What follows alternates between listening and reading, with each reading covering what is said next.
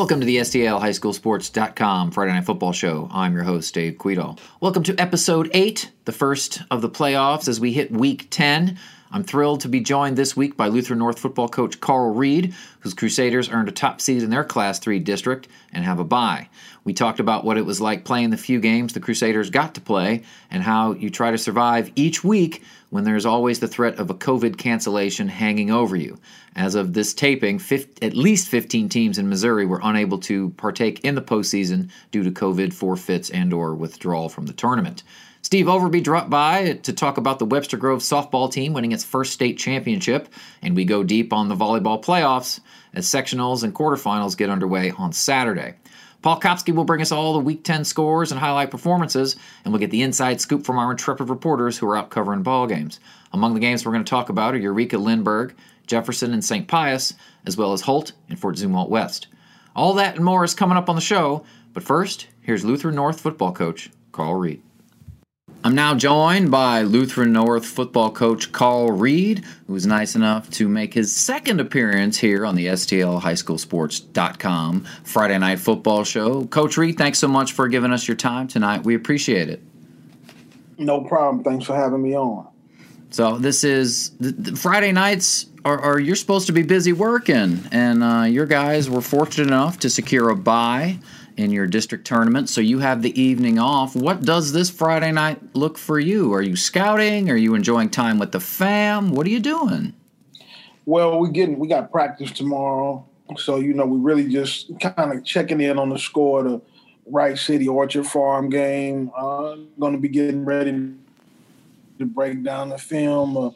Whoever wins that. Last I looked, Wright City was up 14-0. And so just getting prepared for the winter go-home season. So you had a couple more Friday nights off than you would have liked, as St. Louis County was very deliberate, shall we say, in opening up high school football here in St. Louis County. So what was it like when your guys finally got to go play? You played Parkway West out at Francis Howell. I think it was week 6 of the regular season? When we got to play, we started playing week 6. So what was that like when your guys finally got the chance to go play, man? Well, it was for them, going from not thinking you would play at all potentially to in the call on a Friday that you're going to play Saturday. It was a scramble, but we were happy to just get the opportunity to be able to play. Because your schedule is predominantly teams that are from outside the area. You've been very vocal about that your guys don't get the opportunity to play a lot of teams. People shy away from you. What's your theory for that, man, that the schedule is always tough to put together? Well, one thing that when I'd say a few years ago, it used to really bother me, and I used to get upset about it, but it just is what it is now. We know that we're going to have to play tough teams from outside of the state, and our kids look forward to those opportunities. And it's actually helped our program grow tremendously. It's helped our brand get a little bigger, playing some of those out-of-state teams. And so, we look forward to it. You would hope that you can play some of the top teams in the area just for the local matchups and, the kids, but that's not the way it is. So, you move on and you work on what you got to do. So you were able to do that a little bit after you opened with Parkway West. You followed that up with a road game to Trinity, regional rival. The two schools have played some very memorable games the last couple of years. More often than not, they have gone the Crusaders' way. And then you guys played a really talented St. Mary's team at home in Week 8. Off Week 9, couldn't fill that spot. But what was it like for your guys to play two quality opponents in Trinity and St. Mary's? Well, the Trinity rivalry has always been, I won't say always, but the last couple of years has been a big deal here locally. And always have a formidable team, good ball club. And I'm going to tell you what, going into the playoffs, Trinity is 0-3, but if I was in Class 4, if I was in that district, I wouldn't be taking Trinity lightly. It would not surprise me at all if Trinity won that district and was in the quarterfinals. They still have a lot of pieces. They have some good linemen, and they lost to 3 pretty good teams. And so it would not surprise me at all. I wouldn't sleep on Trinity if I was going to have to play them in that Class 4 district they're in.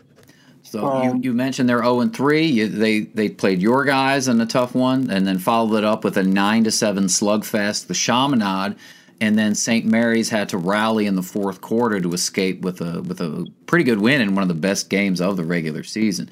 So the Titans do enter the playoffs, like you said, winless, but they've got a 4-5 district game this weekend. Winner of that plays at top seed MICDS, who looked pretty sharp in the couple of games they played. I don't know that they played a team of that caliber, but that would be a hell of a ball game. Well, you'll be talking about, obviously, MICDS is another traditionally strong program. They have a Hall of Fame coach there now, Fred Bouchard, who's got them trending in the right direction. It'll be strength against strength. And I think it's going to be a very exciting ball game if we get to see that in the second round.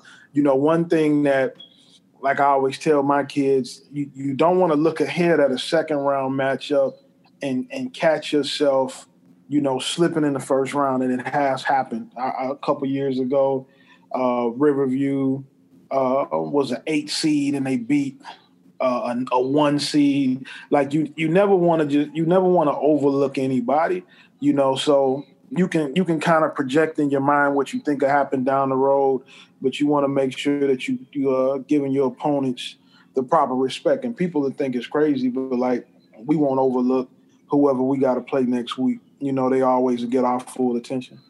Well, I'd imagine your guys are very well aware of that because your team played a very memorable district final against Live for Life. I mean, the big game in the preseason everyone was talking about was the Crusaders and Cardinal Ritter were in the same district, and oh my God, that's going to be crazy. Cardinal Ritter situation happened. They didn't get into the playoffs. And then Live for Life shows up, and that was a 6-0 ball game for most of that night, was it not? Well, Live for Life, no, it was 0-0 most of the night. We scored at the very end, and Live for Life, that team, they returned 20 starters from the team that we had played the year before and beaten the district championship. So when you return the kind of senior leadership that they did, they were very motivated to come in there and try to beat us. And I think that kids have to understand, even though you can be traditionally good, there's some team out there that's gunning for you, right? You can kill every bear in the forest and the fight will never really be over. Like you have to be ready to keep coming in any week. If you let your guard down, you can find yourself in a situation that's not advantageous for you. So you play a really good St. Mary's team, and you came out of that very impressed with one of their players, young Kevin Coleman, a very highly rated wide receiver prospect in the country. What did you see out of him in your evaluation? Well, I mean, I've always known that Kevin Coleman was an elite player. I mean, there were no surprises there. We just you got to try to. It's no different than when you play like Mookie Cooper or Marcus Washington or one of those kind of guys. Anytime you have an elite guy of that caliber, you got to locate them. You got to know where they at, and you got to try to give yourself an opportunity to play 11-on-1, right? So when you play a guy like Kevin Coleman, you don't want to play him 1-on-1. You want to play him 11-on-1 because he's that dangerous, and so you have to show him the respect that a player like him deserves. And St. Mary's has a good ball club also. And, you never know who you may see down the line again. So you go from scrambling to play West, line up with Trinity and St. Mary's, and then open week 9. What was it like having that week off? We've been open before, so we have a real regular routine. We have an open week. Our guys got to get focused. If anybody who was banged up got to get some treatment and get ready for the playoffs. I mean, if you would have told me in June you're going to get to play 3 games, I would have took it. Because in June, I didn't think we would have a football season, right? So the fact that we've gotten to play 3 games and that we're getting an opportunity to go into the playoffs, that was enough for me to not really worry about the negative of not having a Week 9 game. So you're off Week 9 and Week 10 because of the bye. So like you said, you'll be preparing for the winner of the other district game. And that's if games get to be played tonight at about 3-ish Friday afternoon, I should say. Kirkwood became the latest team to have to forfeit its postseason due to coronavirus COVID-19 reasons, joining Webster Groves, Principia, and Lutheran South as 4 local teams that have put their postseason to bed. And every day it seemed this week a new team or more teams had announced that this was how it was going to go. Out in Kansas City, the 2 big names are Rockhurst and Lee Summit West bowing out. What's that like, having that hanging over your program every day, man? Just knowing if one positive test, one thing comes back, you're going to have to shut it down. Well, you can't control that, right? So Sure. You can't let it hang over your head because you have absolutely no control over the situation. What you want to tell your kids and your parents, if you can, stay in your house and stay away from people and wear your mask. You want to make sure you're doing everything to prevent the spread. I mean, that's the best that you can do. If you get a positive test, your season is over. So if you really want to play, you'll try your best to do what it takes. Sometimes those things also happen that are beyond the scope of your control. What if your mom works at a hospital? She's an essential worker. Your mom or your dad is a school teacher. They're around other kids. There's a lot of scenarios where you could get exposed to it just that are beyond the realm of your control. So at this point, the only thing you can do is go into each week and prepare to play. And if you get a positive test, then you already know what the end result is. You just want to make sure if that happens, it doesn't happen because you were being very careless.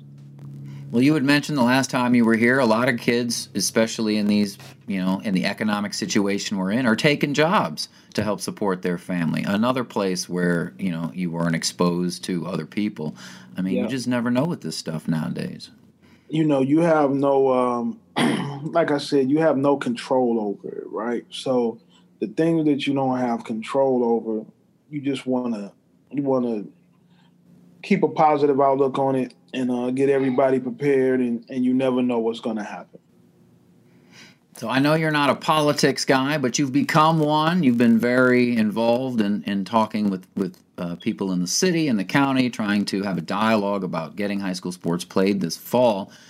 What's it been like becoming part of, at least on the periphery, the political process and making your voice heard in some ways? Well, you just want to get an understanding, over the years,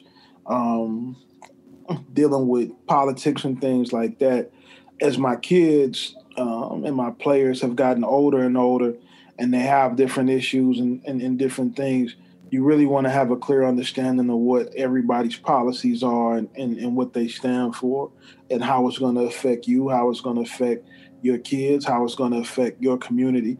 And, regardless of whether you go Democrat or Republican or whatever you may choose to do, you want to make sure that you're educated on the process and that you're looking at the things that are going to be best for you and your people. And plans to vote, was that stuff that you guys talked about with the team? I know that social conscience has been a big deal and registering kids and something like that. What is that like for the Crusaders, man? Well, we don't have any 18-year-olds. So at the high school level, it's not a huge thing. You obviously talking so you can educate them for things down the line. We're more dealing with our guys that are in college. We have 40 kids playing college football right now, so you more or less trying to talk and educate them because they're at that point where they can use their vote to make a difference. So you obviously talked to a lot of those guys. One of your guys, Jack Buford, signed with the Tigers down at Mizzou, but he was a guy who made the decision to opt out and not participate due to COVID concerns. What was it like kind of helping him make that or help advising him as he had to make that tough decision? Because I'm sure you were someone he would reach out to. Well, Jack opted back in. I did not. Yeah, so he opted out, and then I'd say 2 or 3 days later, he opted back in. And not just with Jack, but with all of them, I think that I probably had a conversation with most of them about this and the process that entails. And I think that a lot of kids across the country that chose to opt out, they're not really, they weren't really educated on what that really means, right? And what that entails and what they lose, in terms of that opt out, the resources they lose, the things that they don't have access to. So like every decision, just like when they're picking colleges, I'm not making a decision for them. I'm just trying to make sure that they're educated and they know and understand what it is they're choosing when they make the choices that they're making. So, and what are some of the things that do come with the opt-out? I mean, are they unavailable to the facilities? They have no facility access. They have so that's weight room, that's training room, trainers. The only thing they have access to is the academic center. So basically, you don't have any of the amenities that a high-level college athlete gets when you opt out.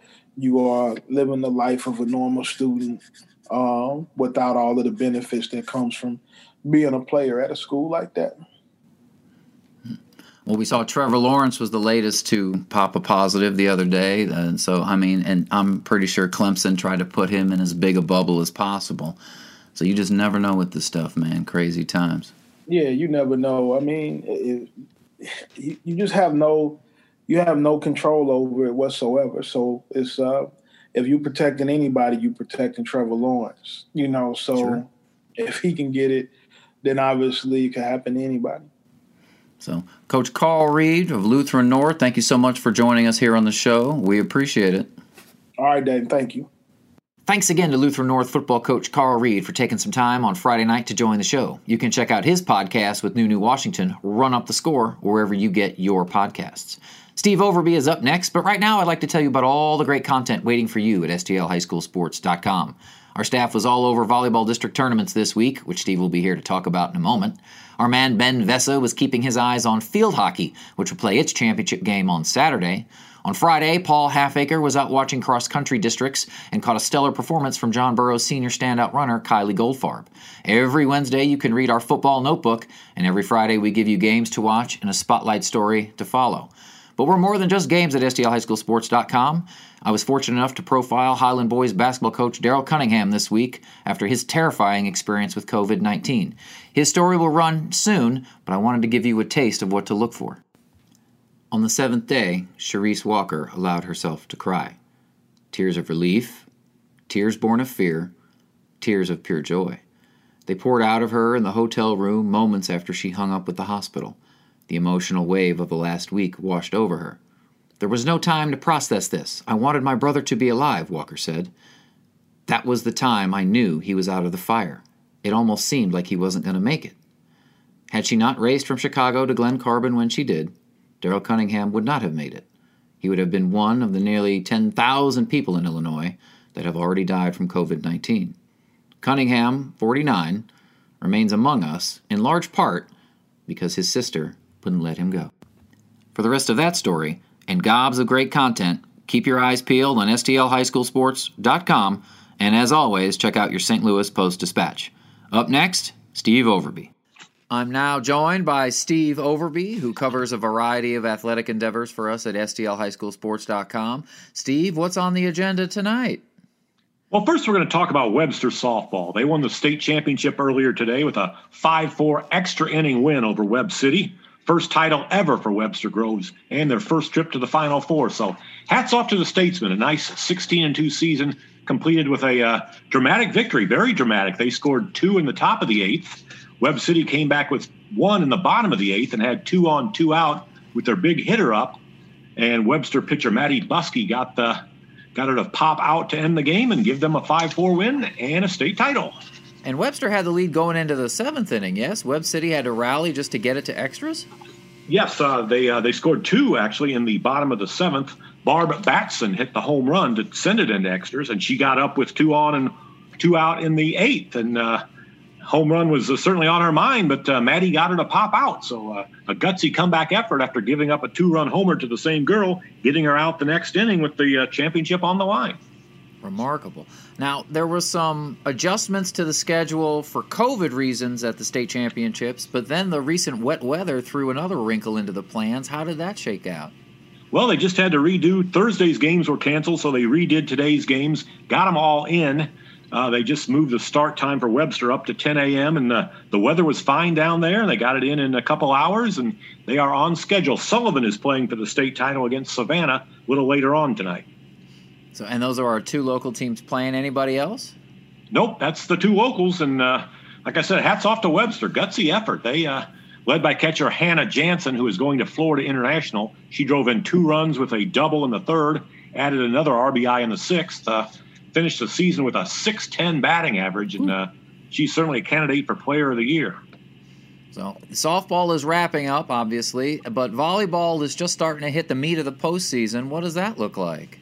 Tomorrow's a big day. Tomorrow's are both 2 sectional matches and a quarterfinal. So we'll know the Final Four by late tomorrow night. And it's always a big game. You have 2 sectionals. The winners take some time off and then meet again in the quarterfinals, all in the same location, all at the same time. So it should be interesting. We've got teams in every class. So this area could be well represented. In 5A, Borgia is now the team to beat. They'll be playing Jackson in the first sectional. And Corey Zoo and Oakville meet in the other sectional. The winners will meet for the berth to state final after that. Corey Zoo's unbeaten at 12-0, kind of flying under the radar. Don't have a lot of size, but they hustle and they work hard, and they could beat Oakville and then give Borgia a run for the money. Borgia, coming off 2 state championships, they won 11 overall, won the Class 3 title last year in 2018. They are loaded again. Ella Brinkman, their big hitter, she's got 447 kills. She's a monster, and she has some D1 offers that she'll have to consider. She's just a junior. And Annie Arand is their setter. She has more than 840 assists. She runs their offense perfectly. So Borgia is probably one of the favorites in Class 5. Keep an eye on St. Dominic. They are playing in a sectional at Howell. They play Rockbridge first, then the winner of the Marquette Francis Howell game. Dominic is 19-3, and they have beaten Borgia twice, which a lot of people find surprising. That was earlier in the year, but still 2 impressive wins. So Dominic and Borgia are on a path where they would meet in the final next weekend. So if they get out of sectional and quarterfinal play, that would be your 5A final. Both teams bumped up. St. Dominic was in Class 3 last year. They moved up to 5 due to the success multiplier. And Borgia also moved up. So Borgia, which has maybe, 400 students, is in the highest class due to their success, I guess. The success factor that they used this year to adjust enrollments. Yeah, that bumped 2 teams. St. Pius, traditional Class 2 power, got beat in Class 4. So, yeah, we've got 3 good area teams who are moved up twice. Tomorrow in Class 4, we've got a couple sectionals in the area. Nirix Hall and Hillsboro will be down at Summit. They will face the winner of the Farmington Summit match. That could be interesting. Summit only 5-9, but they got through. So they caught fire at the right time, and they're moving on. So that might be your Cinderella right there. Parkway West is going to be playing in Hannibal, and Lutheran St. Charles is also playing in that sectional against Camden. So Lutheran St. Charles 12-6 under Maddie Reynolds, a strong hitter. They could deserve some watching in Class 4. Class 3, we've got Visitation still alive, and we also have Herman and John Burroughs. Herman's a traditional power. They've won 14 state titles, more than anyone else. So they're worth watching. They're a 2A power moving up to 3. They'll be playing Winfield up in Kirksville, and John Burroughs plays Kirksville in the other sectional. Class 2 area team to watch would be O'Fallon Christian. Not a particularly good record, 4-7, but they have played Class 3, Class 4, and Class 5 schools all year long. So they're toughened up, and they can make a run in Class 2. So all this confusion will be taken care of after 2 rounds tomorrow. It's biggest day of the year in volleyball, and it should be interesting. Back to Borgia, they survived a hell of a ball game with Lafayette just to get out of their district. Yeah, a 5-setter, and Borgia won the first two, appeared to be cruising. Lancers bounced back and won sets 3 and 4, and they battled to an 18-16 final in set 5. Many people think that might have been the state championship. I wouldn't count Dominic out, but those are two tradition-rich programs that happen to be just in the same geographic district. So, I mean, is there any concern you would think on Borgia's part of such a tough district that they would be worn out having to turn around and play 2 matches again just 2 days later? I mean, that's a good point, Dave, and I think they should be able to handle Jackson. Jackson is 30-1, but has not played the competition. Corey Zoo and Oakville in the other sectional could be interesting, a 12-0 team against a 12-1 team, and both are flying under the radar. We didn't say much about Oakville, but they dispatched to Melville in 3 sets in their district final last night, and Melville beat them in the regular season, handed them their only loss. So Oakville's also cruising. It could be interesting. You're right. A letdown could be in the works. Coach C.J. Steiger will have to get his girls to avoid that and to be sharp tomorrow. Well, it's just really hard, I'd imagine, to play a 2-hour draining match against a state championship level opponent to just get into the big bracket. I'd imagine that's tough, but if those girls are on point, it sounds like they've got the talent and ability to make it happen. So tomorrow could be interesting. Yeah, we've got, for the first time, it's best of 5 sets, which makes this a grueling Saturday. I mean, you go 5 sets in a 1:30 match and get to sit down for an hour and so and go back again. That's going to be hard on these kids. When it was best of 3, it was still taxing, but if these sectional first rounders go 5 sets, you're going to have some gassed kids at the end. And what does the semifinals and championship look like? Has there been any clarification as to how that will go? Because in pre-corona times, the Final Four would everybody be down at SEMO and Cape Girardeau and knocking the ball around. Has there been any clarification as to how that might change? Nope, I think it's going to be exactly the same. All 5 classes, 4 teams are going to meet in Cape Girardeau Thursday, Friday, and Saturday. For the first time this year, there's no pool play, so it'll be straight semifinals, which is kind of good, just like in every other sport. So there will be some interesting matches Thursday and Friday to set up for the finals. So different format, but same pre-corona way of doing it. Interesting. Well, thank you, Steve. What's on your agenda for next week? Are you prepping volleyball, football? What's it look like?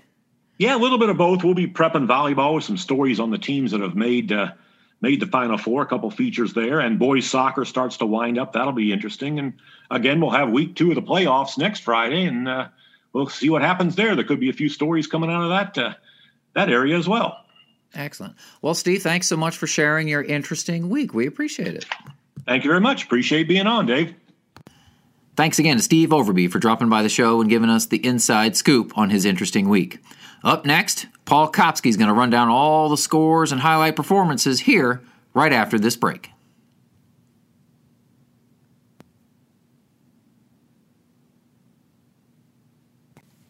And now, Paul Kopsky with the scoreboard and highlight performances. All right, thanks, Dave. The first round of district tournament play, and CBC rolls past Marquette 63-28. CBC quarterback Patrick Heitert passed for 366 yards and 5 touchdowns for head coach Scott Pingle.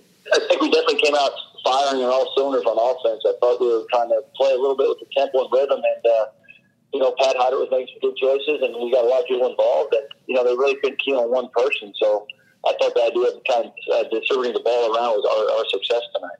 Elsewhere, it was DeSmet hammering Francis Howell Central 55-0. Fox over Vianney 42-0. Brock Inman 176 yards rushing, 3 touchdowns. Lafayette defeated Northwest Cedar Hill 37-19. Blake Mysick, another big day passing for Lafayette, 286 yards, 4 touchdowns.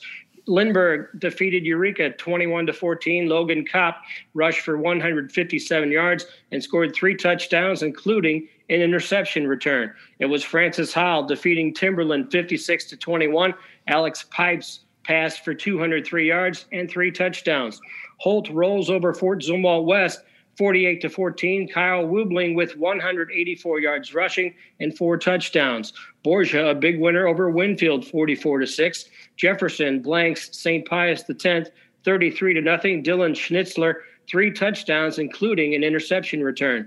Parkway Central knocks off Liberty 10-2. It was Ladue shutting out Westminster 28-0. St. Mary's defeated Fredericktown handily 44-8. It was Cardinal Ritter rolling past Owensville 57-8. Rockbridge over Troy 31-20. Poplar Bluff defeated Melville 35-10.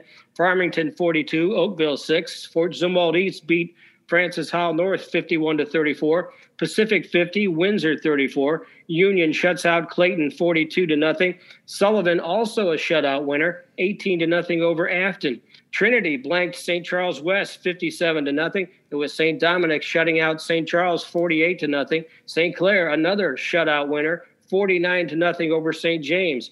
Wright City downed Orchard Farm 26-12. Cuba 55, Grandview nothing. El Dorado Springs 52, Cleveland 29. Thayer ends Crystal City's season 46-6, and Kirksville beat Warrenton 56-20. And Dave, that's a look at the STLHighSchoolSports.com scoreboard. Thanks so much to Paul Kopsky for dropping by and giving us all the scores and highlight performances on the first week of postseason football. Up next, we're going to catch up with our intrepid reporters who are out at games. First up, Greg Upton is going to break down the Holt-Fort Zumwalt West game. Ben Vessa went to the deepest, darkest Jefferson County to watch Jefferson and St. Pius play. And then we're going to wrap up the show with Joe Harris giving us his insights into Lindbergh's big win over Eureka on Friday night. You can read all these intrepid reporters' work at STLHighSchoolSports.com and in your Saturday St. Louis Post-Dispatch. I'm now joined by Greg Upton, who was out at the big Fort Zumwalt West and Holt ball game. What was shaking out there in St. Charles County today, Greg? Well, it was a team in Fort Zumwalt West that went to the Class 6 semifinals last season, but of course they've kind of struggled a little bit, losing a lot from that team last year. Struggled to a 3-6 mark coming into the ball game, although they were on a 3-game winning streak after starting the season 0-6, but taking on a very hot Holt team as well. It came in at 7-1, including one of those wins over Fort Zumwalt West in the team's regular season meeting. And it was more of the same in this one as Holt came away with the 48-14 victory in the most important thing for the Indians in their program. This was their first win in a district game since 2012. So they've been shooting blanks the last few years when they get to that first round of districts. Had a couple of tough ones. They lost a shootout by 4 to Battle a couple of years ago. And, they fell in the first one last year, Blue Springs South. They had a home game, was feeling good about themselves last year, and got beat pretty good in that game. So big win for them and a big win for their program to finally kind of get that old district monkey off their back a little bit there.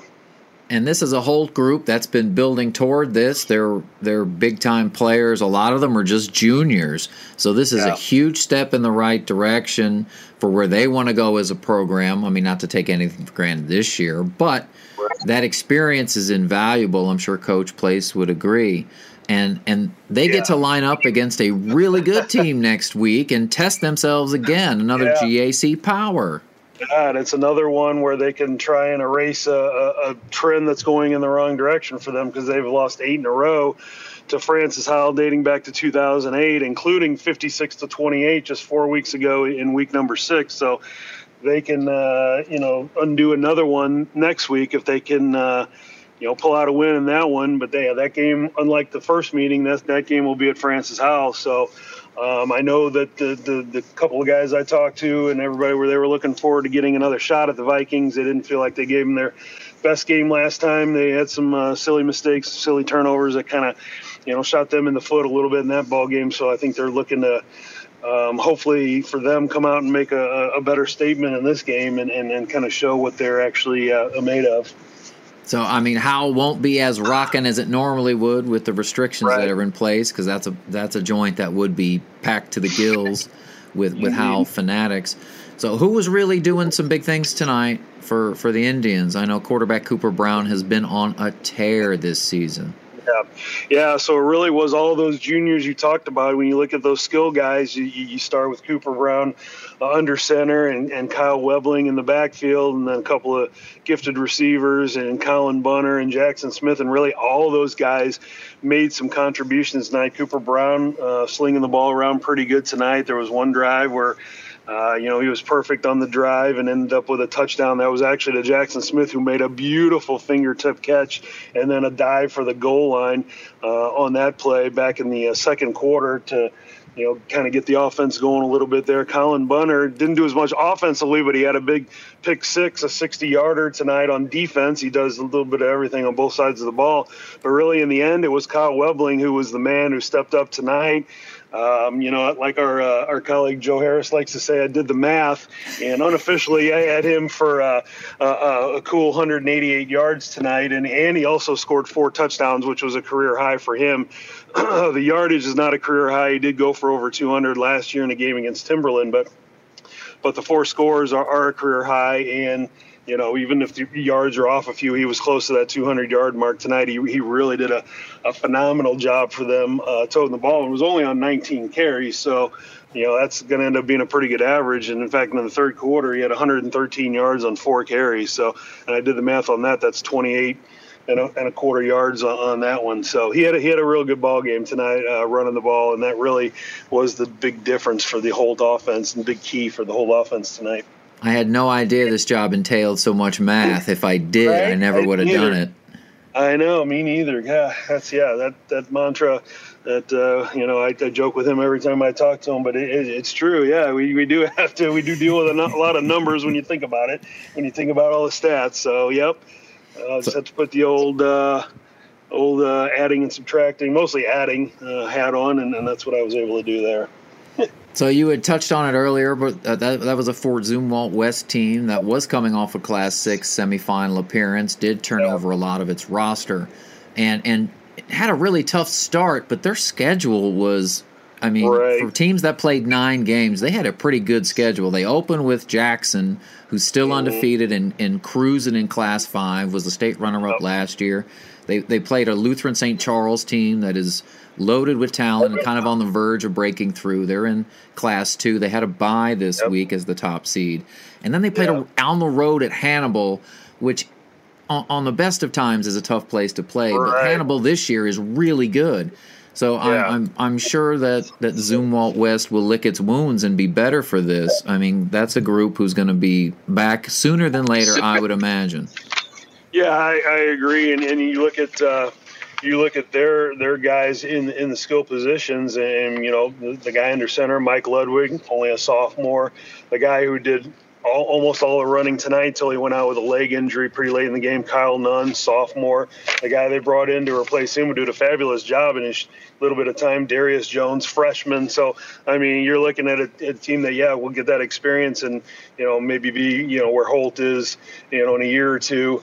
And back up on top, and Ben Pike does a good job there. He's only in his second year, but he's done a great job with that program. And it's a program that'll be back on the rise. And like you said, they played a tough schedule. They had a 3-game winning streak, so they were a little bit hot coming into the game, but ran into a good team with Holt. But better days will be ahead for a lot of these guys for the Zumwalt West Jaguars.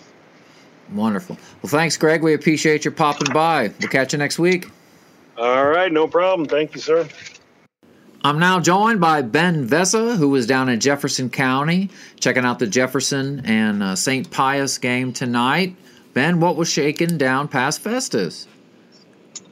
Yeah, 2 teams, an I-55 conference about 4 miles apart, meet in the first round of the playoffs. They didn't get to play each other this year because Jefferson was in quarantine at the time. So, the first meeting of the year between the 2 teams, St. Pius had knocked Jefferson out of the playoffs last year, so a little revenge factor. And it started off pretty good for Jefferson. Opening kickoff. They kick it off to St. Pius. St. Pius fumbles it. Jefferson gets the ball right away, goes in for a quick touchdown, and then get a pick 6 a few minutes later. And went up 14-0 and just kept the momentum pretty much the whole game, and won 33-0 against St. Pius. Held St. Pius to just 4 first downs and 86 total yards for the game. And the player of the game, Dylan Schnitzler, a running back, gained 116 yards on 21 carries, scored the first touchdown on it was a 27-yard drive after that fumbled kickoff. He took the pitch A really tough pitch to catch.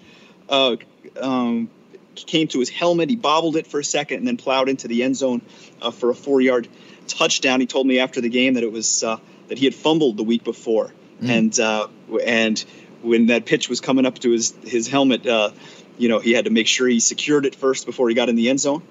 And then he also had the interception return. About 3 minutes to go, still in the first quarter. Guy had a step on him, but the ball was a little underthrown.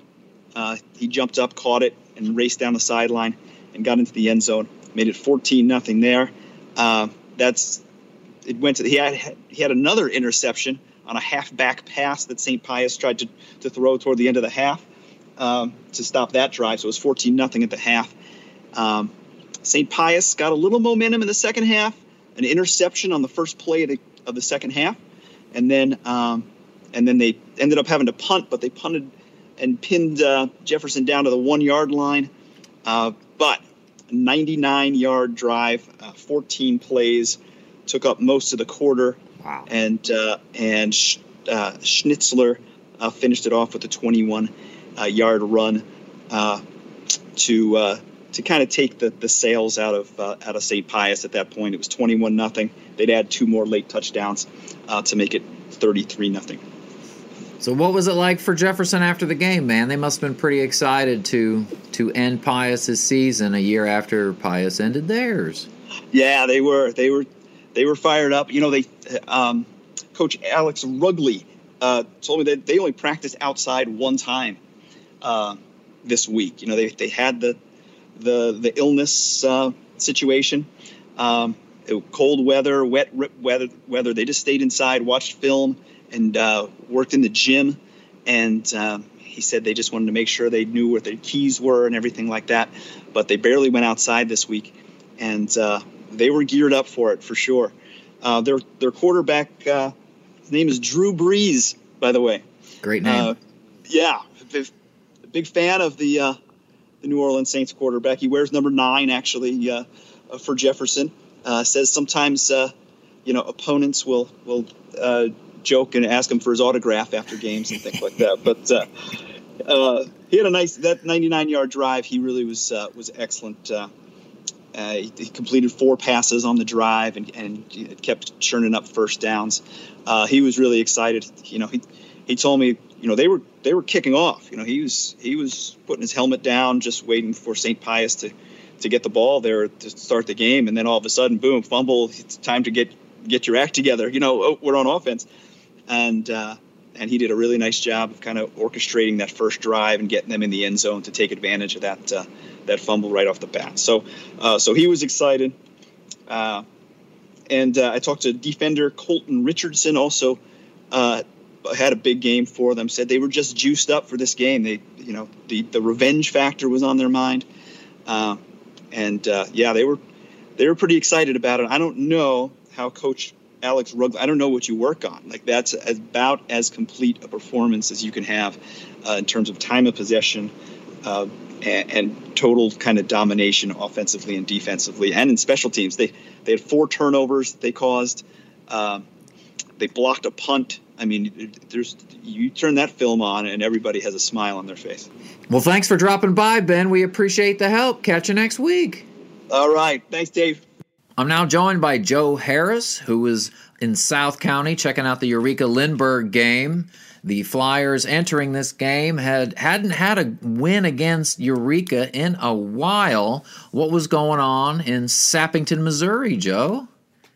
Well, I mean, for the first 2 quarters, it looked like they weren't going to have another win against Eureka. The Wildcats carried play in the first half, and then Logan Kopp happened. He big does players, that. big players, and he took over for Lindbergh in the second half, and Lindbergh scores 21 unanswered points, comes away with a 21-14 win, and snaps a 13-game losing streak against Eureka dating back almost 10 years. 13? 13 straight losses. That's a big number. Yeah, the last win they had against Eureka was November 5th, 2010. And that's the year they lost to DeSmet in the quarterfinals. I remember that. That was a really good Eureka team. They escaped. Yes. So that was I mean, a lot of teams can treat that either way. They can either try to ignore it or they can embrace it. Lindbergh embraced it. All week long. That was the cry. Let's end this streak. Let's end it. And this is a Eureka team that beat them 21-7 a few weeks ago. And Eureka's only home game. That's right. Right. So basically, I thought the turning point in the game came in the last minute of the first half. Lindbergh had, by virtue of a great kickoff return by Logan Kopp and a 15-yard run by Logan Kopp, managed to, finally get a drive going in the first half, and they got the ball down to the Eureka 25 with less than a minute to go. Instead of going for a very long field goal, Coach Norman decided to go for it on fourth down. Fourth down past the end zone falls incomplete. Then Eureka, not content to run out the clock with a 7-0 lead, marches down the field and scores on a 49-yard touchdown pass with 14 seconds left in the half. So you're thinking, okay, that's a double-digit swing in the last minute of the game, or last minute of a half. Eureka's going to have all the momentum. Here we go again for Lindbergh. 40 seconds into the third quarter, Logan Kopp with a 30-yard interception return for the touchdown for Lindbergh, and it was all Flyers from there. And Lindbergh scores in their next drive.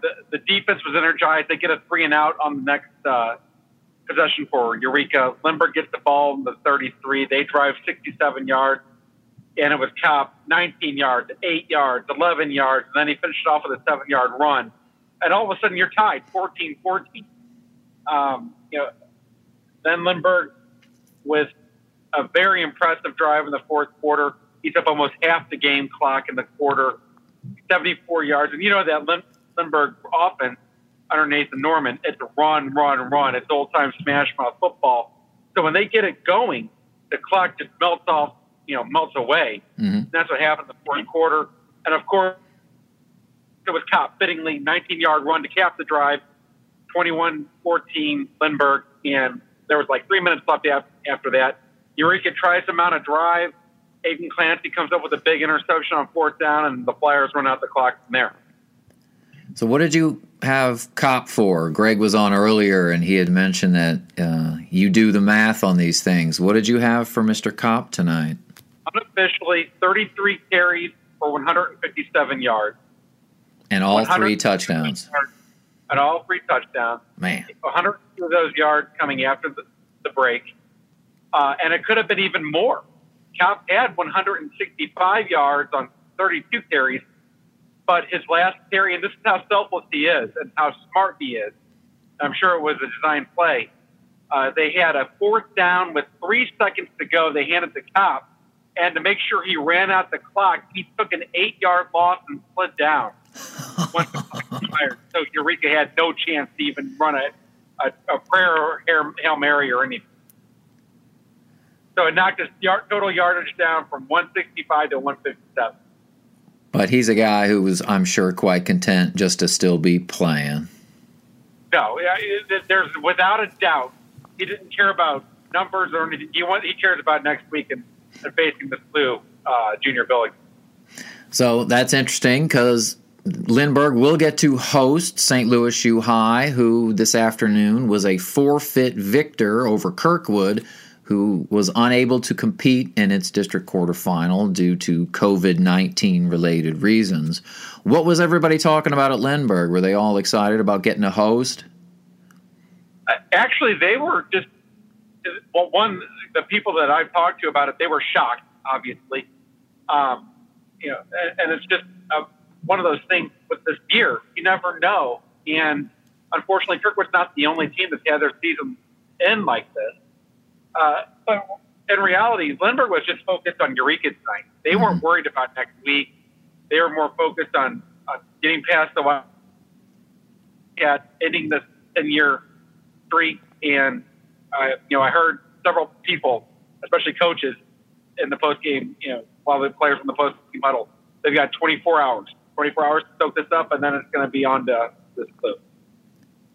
Well, I think Logan Kopp's got 24 hours to take as many ice baths as he can muster. I mean, he's earned every year. He's a North Dakota State recruit. We profiled him in the Super 30. Like you said, an all-around standout for everything he can do, including in the classroom. Coach Nathan Norman was at Cape Central for a long time and had some really good teams. He came to Lindbergh a couple of years ago, and this is, I think, his 4th season with the program. And he said in the preseason, it's really scary because all the eggs are in Logan Kopp's basket because he does so much. And should something unfortunate happen, it's devastating. But as he showed tonight, if he's doing the things he's capable of with his teammates helping him, I mean, Lindbergh can be in every game, I'd imagine. Yeah, I've seen very few players this year, and granted, what I've seen is very limited in the few games I've been able to see. But he was just head and shoulders tonight, and it was fun to watch him and fun to get to watch him. And he will definitely make an impact at North Dakota State. He's a very smart player, and Coach Norman even said he's so smart, and you can see it on the interception. He read the play, he knew where it was going, and he had 3 steps on the nearest Eureka Wildcat. He was gone. Once he made that catch, he was gone, and that's football IQ. That's classroom IQ. That's studying your opponents. That's just not, and he's been given, the natural talent, but it's fun to see an athlete put it all together, mind and physically. He's pretty good. Were you able to catch up with Eureka people at all? Coach Jake Sumner? I talked to Coach Sumner, very briefly. It's always hard when you win the season. Sure. He just felt really bad for his seniors. He was proud of his team. Like every other team, they've gone through so much this season, and he felt really bad for his seniors the way it ended, and he didn't have really much else to say. He tipped his cap to Logan Kopp. What else can you do? And I asked him about Logan, and it was just a great player making great plays when his team needed it the most. Excellent. Well, I have you, Joe. I need to pester you briefly about the epic volleyball match you saw the other night between Lafayette and Borgia, a 2-hour-plus marathon, nail-biter all the way. What was it like in the gym? Well, it was a state championship match, atmosphere and play, and it's a shame that it happened in the district championship game. I understand geographically why Misha put these teams in the same district, and I'm not going to try to hate on Misha. There's enough people that want to do that, but it's just a shame because both these teams are just so good, so well coached, so talented, and this could have been a state. These are Borgia was the defending Class 3 state champion. Lindbergh. Lafayette was in the Class 4 championship last year, and they both played like it. And it could have been a state title match. Now, I'm sure St. Dominic and Francis Howell on the other side of the bracket would, I'm sure they're going to have something to say. And actually, St. Dominic had beaten Borgia twice this year. Mm-hmm. And I, selfishly, that would be a fun final to cover next Friday. But, it was just, it's the old cliche. You hate to see one team lose. And Borgia came out rolling. They could do no wrong in the first 2 sets.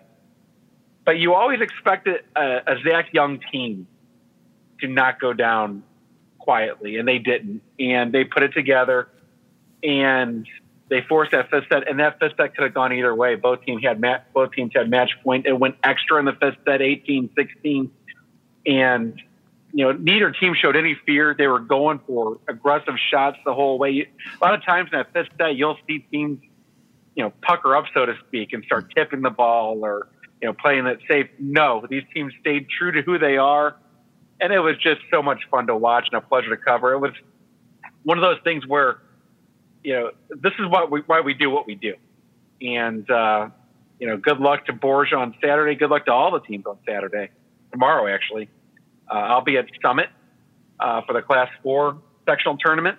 and we're going to have coverage all over the place. Steve Overbey is going to be back at Borgia to cover the Knights as they take on. They're going to open against Jackson. The other sectional will be Coriezu and Oakville, and then we're going to have Greg Upton, who you mentioned before. He's going to be at Howell tomorrow for the other Class 5, sectional tournament. So, the big stakes tomorrow. It's going to be a lot of fun. It's always one of my favorite, as the volleyball beat guy, it's always one of my favorite days of the year.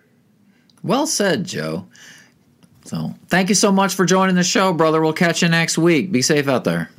Yeah, next week I will be at state volleyball, so I'll we'll be talking some state championships, I guess. I look forward to it. Thank you, sir. You have a good one.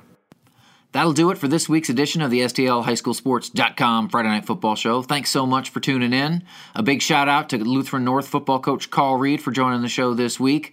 As always, we appreciate the contributions from Steve Overbey, Paul Kopsky, Greg Upton, Ben Vessa, and Joe Harris. Thank you guys again for all your hard work. We'll catch you next week. Until then, stay safe and stay warm, everybody.